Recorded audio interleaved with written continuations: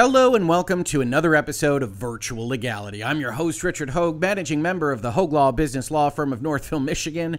And the Xbox times Activision saga just won't end, nor would we expect it to, as regulators continue to examine very closely whether or not Microsoft could potentially take a monopoly or market power position in various markets around the video game sector. Now, if you aren't familiar with any of the words I just said, please do check out our Microsoft times Activision playlist. This will be the 40th video in that playlist. Suffice it to say, Microsoft is trying to buy one of the biggest video game publishers in the world, and various antitrust regulators, particularly right now in the United Kingdom, are saying, well, maybe not. And so Xbox, Microsoft, and its Xbox gaming head, Phil Spencer, have decided to speak out a little bit more openly on the problems presented by the CMA, the UK's regulatory authority, and their chief video game rival, PlayStation. And boy, do we have a lot of people interpreting those statements. Before we get into the details, I do want to remind folks, this is a supporter-supported channel. Please do check out our Utreon and our Patreon to see if you would like to support the channel if you're interested in more conversations about the business and law of video games, technology, software, and more. Now, before we get into what Phil Spencer said, we also have to reflect back on what the CMA has put out there. Most of the regulators that we talk about, the European Commission, the Federal Trade Commission here in the United States, they don't go public with what they are thinking behind the scenes on these particular deals. The CMA is an exception, and so we know some of the stuff that Microsoft and Xbox and Phil Spencer are dealing with. First and foremost here, in paragraph 190 on page 46 of 76, the CMA says the following. In any event, the CMA considers that a static analysis of vertical arithmetic is of only limited value in assessing the merged entity's incentive to foreclose, as the merged entity may be pursuing objectives other than the maximization of short-term profits. The CMA considers Microsoft's strategy for its gaming division is long-term, well-financed, and focused on user acquisition. The evidence suggests that Microsoft has shown itself to be willing to make losses in the short term in order to build scale and increase its user base. The future growth of the gaming industry increases Microsoft's incentive to prioritize increasing its size in the short run, as does the presence of strong direct and indirect network effects. Now, if you didn't watch our 7-hour stream where we went over all the definitions and all the various machinations and different logic dead ends and otherwise sideways pathways that the CMA pursued against Microsoft, what this paragraph says is, hey, you guys take losses all the time. If you're not profitable, you can use your giant size and huge amounts of cash that you can find in your sofa cushions to go and kill everybody else in the market. You might look at Call of Duty costing more to take off of PlayStation, cripple PlayStation's competitive ability. No, I don't agree with them on this thesis, but this is what they're going with. And do it because you can subsidize a loss like that. And they point to the fact that they've got an article that says Microsoft has never turned a profit on an Xbox console, which then goes to say, hey, well, why would they try to be monopolizing console gaming sales if they don't make a profit in that particular market? But we'll leave that aside for right now. The point is, the CMA is going out there and saying, it isn't so hard to imagine a world in which Microsoft and Xbox subsidize Game Pass. Game Pass isn't profitable, and they use that subsidy to go and try to monopolize this particular, very specific market of subscription service video game distribution. Now, I've said in that video, in other videos in this series, that I don't believe that subscription service video game distribution is a unique market that does not have valid substitutes in the buy-to-play or free-to-play realm in video games. If that is in fact the case, if I'm right about that, then it's not a salient market. It's not a market that you should be doing an antitrust analysis on, because people will flip between Game Pass and buying and PlayStation Plus or anything else. And that means that you'd have a substitutability factor that requires you to look at everything all at once. CMA potentially disagrees. This is only their phase one. But Xbox, Microsoft, and Phil Spencer have moved on this with quotes that they gave at a Wall Street Journal event. Now, importantly, very importantly, these are statements that, while you still have to be careful regarding if you're Phil Spencer, are not strictly part of their accounting documents that they file with the SEC. Right? So we can take an assumption here as a lawyer and as folks that are watching a legal channel and say, he's almost certainly not lying, but he may not be telling the absolute 1000% complete truth in a manner that you or I might interpret it. Also, we have to remember that when we talk about accounting concepts, there's a very specific reason it's called GAAP. generally accepted accounting principles, and not GAR, generally accepted accounting rules. As Captain Barbosa might say, these are more like guidelines rather than rules, and there's a great deal of gray area between how you account for things, especially when we're talking about internal strategic initiatives, right? He's going to say Game Pass is profitable. We don't even know exactly what internal records Microsoft is keeping, because Microsoft, generally speaking, reports as a whole company.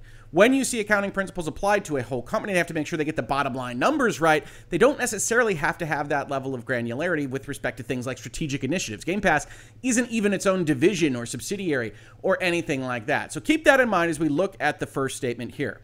Microsoft says Xbox Game Pass is, quote unquote, profitable, as it sees subscription growth slow pretty significantly. We'll talk about that as well. Microsoft Gaming CEO Phil Spencer says Xbox Game Pass is already profitable and accounts for around 15% of Xbox content and services revenue. Keep that phrase in mind as well, content and services. We are going to take a look at their SEC filing to see just how little, in all honesty, video gaming drives the behemoth that is the $2 trillion company, Microsoft. Microsoft Gaming CEO Phil Spencer has revealed that the company's Xbox Game Pass subscription service is already profitable. Spencer also revealed that Xbox Game Pass is around 15% of Microsoft's overall Xbox content and service revenue. Spencer says he now expects Xbox Game Pass to stay at around 10 or 15% of Microsoft's Xbox content and services revenue, and that it's profitable for us. Game Pass is an overall part of our content and services revenue is probably 15%. I don't think it gets bigger than that, says Spencer. I think the overall revenue grows, so 15% of a bigger number, but we don't have this future where I think 50 to 70% of our revenue comes from subscriptions. Subscriptions don't consume the revenue base that is their content delivery, as Xbox calls it in their accounting statements. This is important. Remember, because the CMA is out there saying they are looking to monopolize multi-game subscription services, which would be a driver for their revenue. So Phil Spencer goes out there to the Wall Street Journal and says a few things.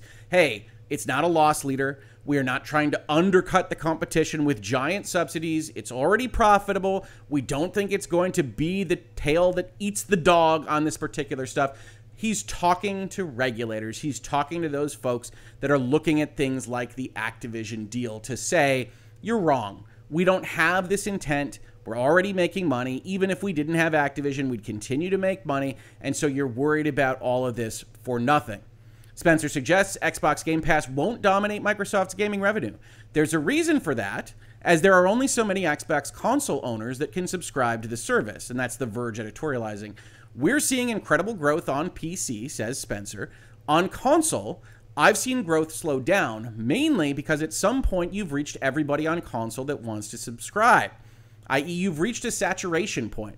One of the things I have long said on this channel and in this series is that much like all the other streaming services we have observed, the Netflixes, the Disney Pluses, the Hulus, everything else, Xbox right now is in those early stages of what we would call user acquisition. They are trying to establish the value proposition of their product, and they are, in some ways, subsidizing that price, at least below what the market could probably sustain, to make sure that more eyeballs and people get into their sphere, grow dependent on it, invest in that ecosystem, whatever you want to frame it as, depending on how evil or good you think Microsoft is, and then the same pattern will hold. The Game Pass price will go up.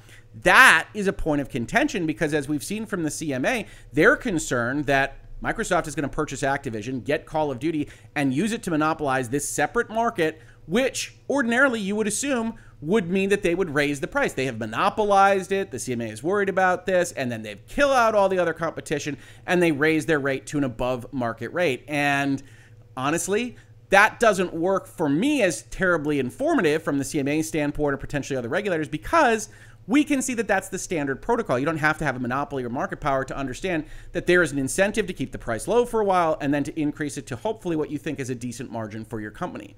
Microsoft's got an issue, though, in that it looks exactly like what a monopolist would do, and we don't really trust the CMA to do a very specific, detailed analysis of the dynamic market that is technology. Microsoft just revealed that it saw PC Game Pass subscription increase by 159% year over year, and that more than 20 million people have streamed games on Xbox Cloud Gaming, up from 10 million earlier this year, so 100% year over year. So cloud gaming is increasing, but still a very small kind of concept for Microsoft as a company. And they're seeing PC Game Pass growth, understandably, because PC Game Pass also costs a little bit less, and it potentially has a bigger audience that doesn't need a specific plastic box under their TV. They also add on in this article, a little bit separate from the overall question regarding Game Pass, that Microsoft wants to break Apple and Google. Microsoft is building an Xbox mobile gaming store to take on Apple and Google, but it will face challenges in growing Game Pass on platforms like iOS, where it's currently impossible to offer rival stores and even cloud gaming apps. If you take a long-term bet, says Phil Spencer, which we are doing, that we will be able to get access to players on the largest platforms that people play on, Android and iOS phones, we want to be in a position with content, players, and storefront capability to take advantage of it, which also helps illuminate why we saw Xbox executives speaking on behalf of Epic in Epic versus Apple, right? That's a long-form series on this channel you can check out. One of the things that I said is that Epic has a terrible argument under existing antitrust law, but as we've also seen, Epic has pursued certain victories in legislatures around the world, and honestly, from the political headwinds, I would expect them to continue winning through that, and maybe not so much through the legal judiciary process. Either way, Microsoft is on their side, not only because they think there's money to be made there in mobile and getting Game Pass on phones, they undoubtedly do, but also because they think, in my opinion, it makes them look good, right? You've got legislatures that are against Android and against iOS. You've got legislatures that want to do something to crack open that ecosystem. And what better white knight for that than one of the biggest tech companies in the world? So you go out there and you say things like this: Game Pass, already profitable. You don't need to worry about an undercutting strategy. It's not going to dominate our revenues. It's not driving this ship. Regulators. Also, through Game Pass, through the things that we can throw at this, we're going to break another potential monopoly that you already have a problem with. We're the good guys. Side with us. And Microsoft puts these arguments together to talk to those regulatory bodies. Now, the bad news. We've held our price on our console. We've held our price on our games and our subscription. I don't think we'll be able to do that forever. I do think at some point we'll have to raise some prices on certain things. But going into the holiday, we thought it was really important that we maintain the prices that we have. That sounds to me, again, speculative, in corporate speak, that they're going to hold it for Christmas, but get ready for price increases in 2023. And that would relatively match based on what we're seeing in terms of growth slowdown and Game Pass penetration of the various markets for what we saw with Netflix and Disney Plus and all these various other companies and say, yep, now is the time to hit the button. We can increase that price to $20, maybe $25, depends on exactly how fast you want to boil that frog in that pot.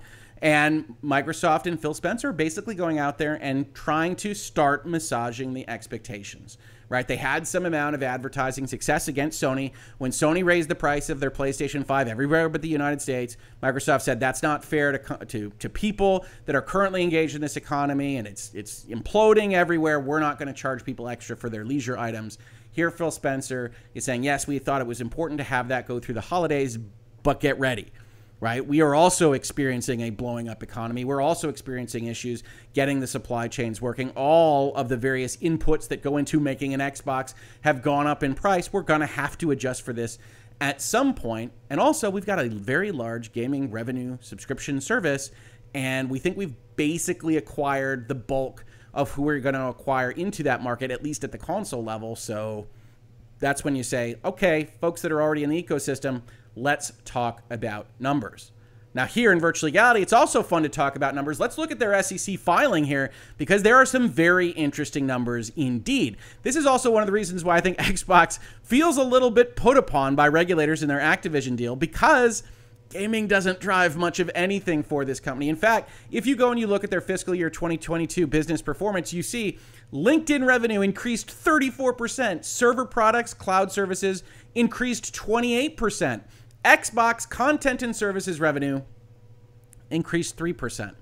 Even with the massive success of Game Pass, even with everything that they have touted, it is 10 times less than Microsoft's ability to go monetize and make profits on the enterprise side of things. Whether it's cloud services, whether it's just things like LinkedIn, they dwarf the growth that the Xbox division is seeing with respect to their gaming side. It's actually amazing when you look at these kinds of numbers that they got approval to spend $70 billion trying to make the Xbox product offering more attractive. We also see some other interesting things in this document, and those all kind of relate to Satya Nadella and other executives' compensation packages, where we can start to get a feeling for how important Game Pass is to Microsoft as an entity, right? So last year, fiscal year 21, you see that 5% of his bonus was tied to Xbox Game Pass subscriber growth. Now, in the most recent year, fiscal year 2022, that's increased to 10%. So they're doubling their interest in Xbox. But just like we saw at the top line numbers, what do they really care about? How can you really make a bonus if you just happen to be in Satya Nadella's shoes? You can go increase that cloud revenue. You can go increase those cloud subscribers. You can go increase Teams access. And then comes Game Pass subscribers growth, right? So the Microsoft entity is still an enterprise software company. They aren't driven by Xbox or Game Pass. And we see that throughout all of these references, right? For PSA, the Performance Stock Award metrics across the company, Game Pass subscriber growth comes in that fourth spot, with Microsoft Cloud revenue number one. Why? Because that's where they're making most of their money. And in all honesty, we'll take a look at a Wall Street Journal article. They're down. Everybody's down. Honestly, folks, the economy on the tech side is in tatters. We've got a terrible Google results this week. We got not so great Microsoft results across the board, even though they were kind of stayed against other tech companies. But it's going to be a troubling economy for tech companies in particular, and they're focused on getting more and more of that cloud revenue. So that holds across all of these kinds of references. We do see a number here to 25 million Game Pass subscriptions, and that they're excited about acquiring Activision Blizzard to drive that Game Pass value. And then we also get a little bit of insight as to how Game Pass has been doing over the past few years. You see that it was only at a 7% weight for bonus in 2020. That went down to 5% in 2021, and then up to 10% in 2022. So this is the board. They are evaluating what they want their CEO to be focused on, and they're saying, well, essentially Game Pass is selling itself. You don't need to worry about it so much. Oh, it slowed down a bunch. Why don't you double your efforts on that? And so we give it an increased weight in 2022. And yet, if we actually look at what happened with Game Pass, you see in 2020, we had a target. It was 71%. And I have to be honest, Microsoft isn't defining these things very well here. It would appear to be 71% growth. However, we're assuming on that, so take it with a grain of salt. And they exceeded whatever that target actually meant in the way that Microsoft is calculating it by a substantial amount. They wanted 71%, they got 85%. Now, they reduced that the next year. They reduced the weight on it for the bonus. They reduced what they were actually looking for to 47% because they know they're getting to a market saturation point. They didn't meet that number. They asked for 37%. Now, Satya Nadella or the management or whomever looked at the company and said, we want to really focus on that Game Pass. We think there's an avenue to getting money. They increased that weight. They increased their ask, 72.88%, kind of catching up to what they missed out on in 2021. And that falls all the way to 28%. Game Pass, when Phil Spencer talks about it kind of saturating, they are seeing that in their numbers. And at that point in time is when a company generally looks and says, okay, we're going to make more expensive content. We're going to continue to make that value proposition make sense to our subscribers, hopefully, but it's time to go get more money from them. And the question then becomes, if you're a Microsoft fan, if you're a Game Pass fan, what is the actual monetary value of it to you, right? What is the number that they could give you where you'd say, actually, I am going to unsubscribe from this because the value of those dollars in my pocket is more valuable than Game Pass? I can assure you, at least for me, that it's a higher value than the $15 that I currently spend on it. Is it 30? Is it 60? Is it a marketing campaign that says for the price of one game per month, get 150? I can certainly see that happening, and I suspect Xbox has models that look at all of these various opportunities. But either way, what's important to them is getting that content in the door. That's the next step in this particular business model. That's what we saw with Netflix. That's what we see with Disney. And they are making it themselves. Xbox is going to buy things to make it for themselves so that they can compete on that level. Now, we also saw Phil Spencer refer to it as a 15% of content and services. Dom at Dom's Playing, highly recommend the follow on Twitter, does the math for us and finds that for 2022, you've got a little under $1.88 billion in revenue for Game Pass based on that metric. Is that the same kind of number we've heard in other places? No, not quite. Is that fully accurate? Almost certainly not. Phil Spencer's kind of talking about 15% as an average, but we get a notion of what it can be. And then we also get a great response from another person that follows the channel, Raphael Oppenheimer here, who says, true, but profitability is impacted to a large extent by the choice of accounting principles. It's possible to be profitable but cash flow negative. I have no idea if that is the case or not for Game Pass, just my experience as a certified professional accountant / auditor. And that is so important. Accounting is principles. It isn't rules. And no, Phil Spencer almost certainly didn't lie about profitability. But because it's an internal initiative of a giant company like Microsoft, you can play a lot of games with things like overhead, right? We've seen it done in the opposite. I brought up a Wikipedia entry just now called Hollywood Accounting. If you aren't familiar with this, it's the fact that Hollywood owes royalties to people that participate in the making of their movies. And so they've come up over the years with a lot of fun, sometimes illegal, sometimes right on the line in terms of legality, way of accounting for their expenses called Hollywood Accounting. Now understand their objective here is the exact opposite of Phil Spencer's when he talks to the Wall Street Journal, in that they want to say there's no profitability. That movie that made $800 million, we can account for that. And what do? They move their overall company's overhead around on these various books. You see here in the Wikipedia entry, 3 main factors in Hollywood accounting reduce the reported profit of a movie and all have to do with the calculation of overhead. Production overhead. Studios on average calculate production overhead by using a simple figure of around 15%. Distribution overhead. Film distributors typically keep 30% of what they receive from a movie, so they just kind of use the 30% math. And then marketing overhead. To determine this number, studios usually choose about 10% of all advertising costs that the company engages in. All of the above means calculating overhead are highly controversial, even within the accounting profession.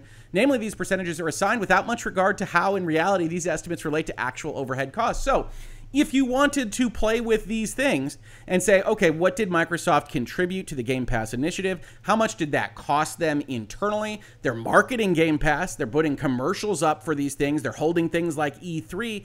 What of their advertising budget are they going to ascribe to the Game Pass initiative? You can move those things around, be a little bit broader, be a little bit narrower to get to a notion where you could say Game Pass is profitable, even though it might not be profitable if it were sitting off on its own. Even if it were its own company, it would be difficult maybe to get that cash flow to be positive over expenses. We don't know any of that. The point is that Phil Spencer says it's profitable. That notion, Game Pass is profitable, does not appear in the documents that are really the ones that raise your exposure risk, your liability in a legal sense. And so we do have to take it with at least a modicum of a grain of salt, a middle-sized piece of salt. It doesn't have to be one of those big salt licks that we throw over our shoulders. It doesn't have to be super, super granular, but we do need to take into account that Phil Spencer can tell the truth, and it can still be the truth that's at least modified a little bit by accounting principles, as we heard in that Twitter statement. Now, we've talked about Game Pass a lot. There are other things that the CMA is concerned about. They're concerned about monopoly power.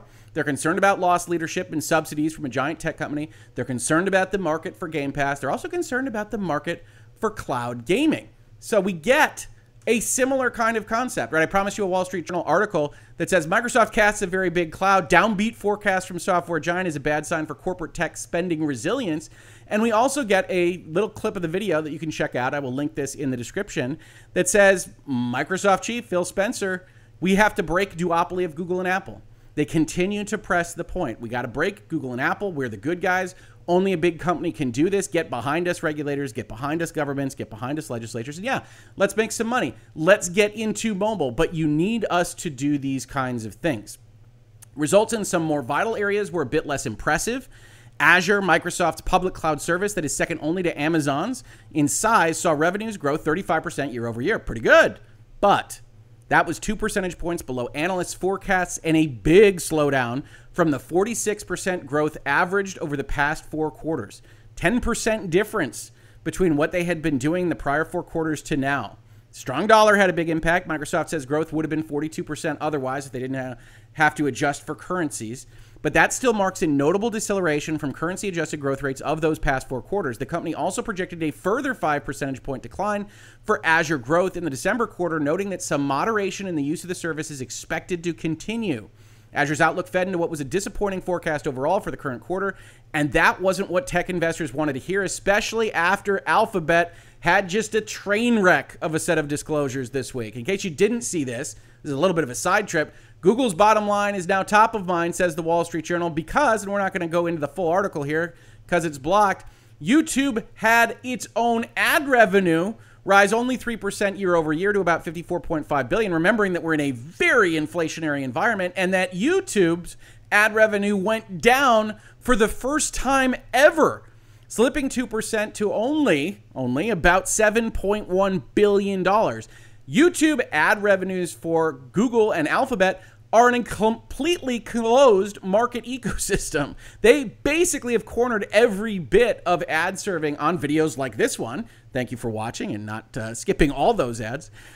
But this is indicative of a market overall that is slowing down massively. One analyst says of Microsoft, we see this as a generally weak macro environment, the whole economy, having a material effect on a broad-based, well-run company. We think Microsoft is okay. Winter is here. It's coming for everyone, and no software vendor will be left unscathed. So if you are Microsoft, you're answering these regulators, you're trying to spend $70 billion in a market that is just imploding all around you, and you're getting a little bit frustrated, right? You're talking about cloud services that aren't growing as much as you wanted. You're talking about cloud gaming that isn't where you think it should be. You add on to the things that you are saying to, again, address overall the regulators and say, well, we were working on a game streaming console, but it's years away. As The Verge says here, Microsoft originally announced an Xbox streaming device last year, but now it says it's years away from becoming a reality. A prototype Keystone Xbox streaming console appeared on a shelf recently, which is an interesting way to say it. It appeared on Phil Spencer's shelf recently. You can see it right here. But this is important, right? Microsoft is in everything it is saying right now on the gaming side, protecting itself from regulatory interference, or at least trying to. So you have Phil Spencer going out here with, yeah, you're worried about cloud gaming? Right. Our cloud gaming solution, the main one that we've been working on, that we teased, that I put on my shelf, it's years away. That's not going to be anytime soon. CMA, FTC, EC, whoever else is interested, you don't have to worry about us dominating that market, just like you don't have to worry about us dominating with subscription services. It's not going to drive our decision making. We're not selling it at a loss. We're not doing evil things. We're going to talk into the ether to places like Wall Street Journal and hopefully just see that you are listening. And this continues on and on and on. Tom Warren of The Verge, again, says, what did Phil Spencer say about Call of Duty? Call of Duty will specifically be available on PlayStation. I'd love to see it on Switch. I'd love to see the game playable on many different screens. Our intent is to treat Call of Duty like Minecraft. This opportunity is really about mobile for us. When you think about 3 billion people playing video games, there's only about 200 million households on console. And of course, they have the easiest track to argue for getting into the mobile environment. Microsoft really doesn't have a mobile competitor. Activision Blizzard King, the K for King. King is a massive asset that might even be driving Microsoft's thought process in buying this particular set of companies. And King is going to be what breaks down the mobile door. But note the reference to Minecraft, right? We saw in the lobbyist documents that we looked at earlier this week that those lobbyists said, well, Microsoft is just going to treat it like Minecraft. And the CMA says, okay, but the most recent deal was for ZeniMax, Bethesda. And even though Xbox kind of hand-waved around whether or not they'd make things exclusive, it's now apparent that they are going to make those things exclusive. And we should at least take that into account.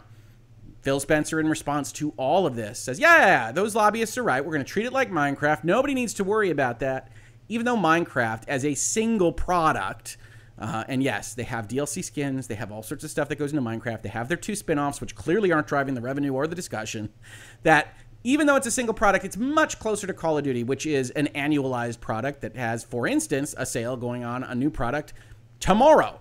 And so Phil Spencer is out there doing work for Microsoft, doing work for Xbox. I do not blame them one bit for this set of messages, but we can at least piece apart what it is that they are trying to do. Now, I have questions about Game Pass profitability. I think if it were truly profitable in the manner that is suggested by what Phil Spencer says, it would appear in their annualized statements a little bit more. There's something to tout there. They'd otherwise put marketing out around it. Just being said in a random Wall Street Journal document, I don't think is exactly indicative of something that we have to trust on its face. Certainly, folks that are big Xbox fans online, on social media, in my DMs, are mentioning it all over the place, and I'm not saying you're wrong. I think it's great. If Game Pass and its model can be successful, I'm a Game Pass subscriber. I love that kind of thing. But I do have my concerns for long-term viability. I do have my concerns about whether a company that isn't as big as Microsoft could actually do that they have the cash to actually compete on those. I think those are warranted, even though I don't think it warrants antitrust intrusion, because I don't think subscription services are a completely separate market from going and buying God of War Ragnarok for the $70 that Sony asks of you. Those are alternatives. They are substitutes. They are different business models, and you can like one more than the other, most certainly, but that does not a separate market make. So I want to talk to you all a little bit about this, because that's what I was seeing. So many people were sending me in things. I want to thank Everborn Saga, I think, for sending me in an article. Other people sent me in things. In any event, I think that there's going to be more and more news about all of this, and I hope very much that you watch it all happen with me here on Virtual Legality. Again, if you want to check out supporting this channel, do check out our Utreon, our Patreon, or otherwise, just subscribe, tell your friends, everything that YouTube likes, tickle its buttons, hit that subscribe, hit that like, hit that comment. Every single little bit helps. If you got this on YouTube, thank you so much for watching. And if you listen to it as a podcast, thank you so much for listening. And I will catch you on the very next episode of Virtual Legality. Virtual Legality is a YouTube video series with audio podcast versions presented as commentary and for education and entertainment purposes only. It does not constitute legal advice and does not create an attorney-client relationship. If you have legal questions about the topics discussed, please consult your own legal counsel.